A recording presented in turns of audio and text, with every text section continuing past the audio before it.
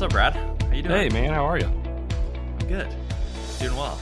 We're recording this probably pretty far in advance before it's actually going to come out, but here in Wisconsin, we're starting to hit fall, which is really nice. So windows are open. We're starting to get some cool weather. Football's on Saturday.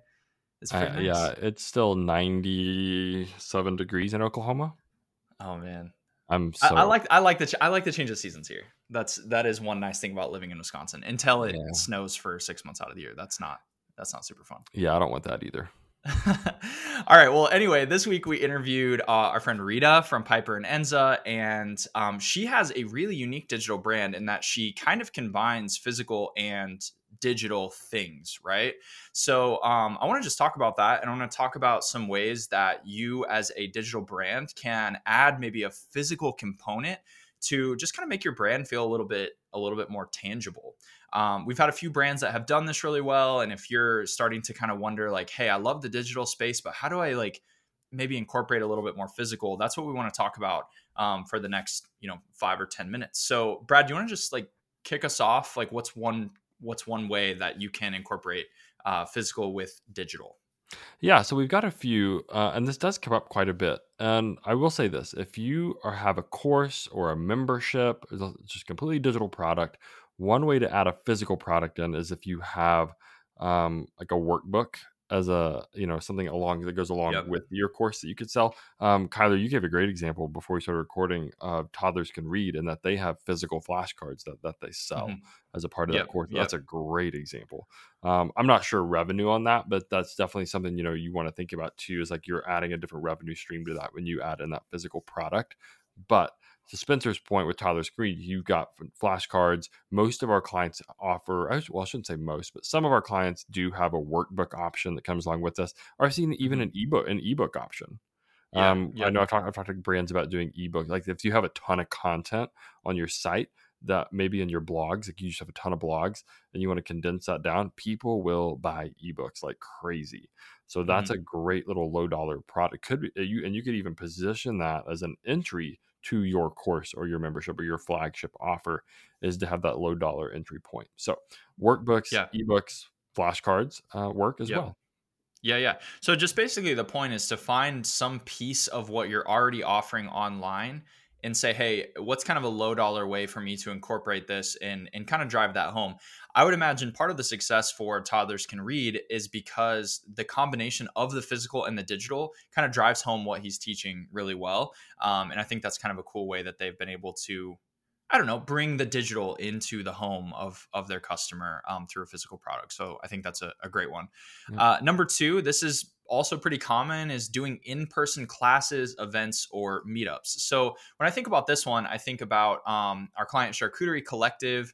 Abby helps people build charcuterie boards online. She teaches them how to do that, but she is based in Phoenix, and she will also do in-person classes in Phoenix where someone can come, they spend a little bit more money, but they have like that tangible and practical interaction with her that, you don't really get if you're just on Instagram or if you're just in a course. So depending on the size of your audience, depending on kind of the nature of your product and the nature of your course, your resource, or whatever you sell, having an in-person class or an in-person event or an in-person meetup is a great way to really collaborate and connect with your audience in a physical way. Yeah, that's a great one too. And we talked to Asharina early on in the podcast, and she does events, right? I think she has in the past. She does workshops, right? But that means that she could very easily turn those workshops into in-person classes, Gotcha. So if you have like a 1-hour class that you normally teach online, it'd be pretty simple to sell 20, 30 tickets in your local community to people who might want to attend that class. So that's a really simple one. That's something that I would say probably is one of the easier ones to play around with, because you don't have to worry about shipping. If you only want to do it once and it kind of flops, no big deal. You don't have to do it again. But doing in-person classes, events, or meetups is a good way to, again, combine physical with the digital. Do you want to keep us rolling with number 3? Yeah, number 3. This is a good one for the end of the funnel. Okay. Yep. So it's sending physical gifts or notes to your customers.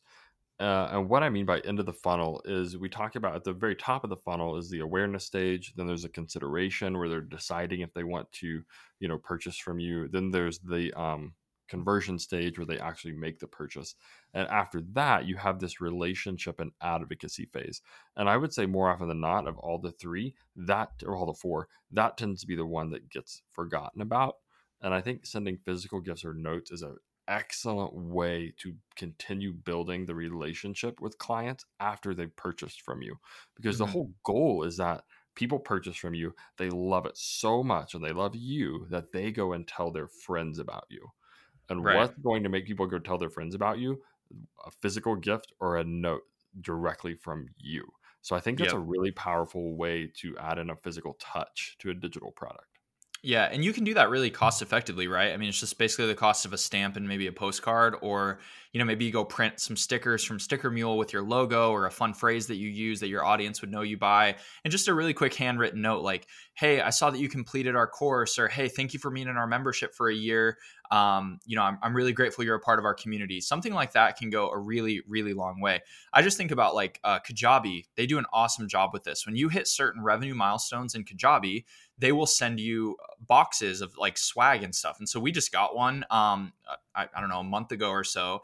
And I just thought that was so cool. It made their digital product. We really only interact with them in a digital way. But when I got that box at my doorstep, it was like, oh, this is awesome. It was really thoughtful, and it really tied that brand experience all together for me. So if there are ways that you can incorporate, small physical gifts or notes to your customers, that's a really great way to connect with people kind of outside of the digital space. And it means so much to people. For And sure. you don't even don't feel like you have to do it for every customer. I mean, just pick a Right. few and do it. Right. For sure. This one's a short one this week. Pretty simple. 3 ways to combine physical with digital in your digital brand. First, you can add a physical product or a tangible resource like a workbook. Second, you can do in-person classes, events, or meetups. And then third, you can send physical gifts or notes to your customers. Thank you for being here.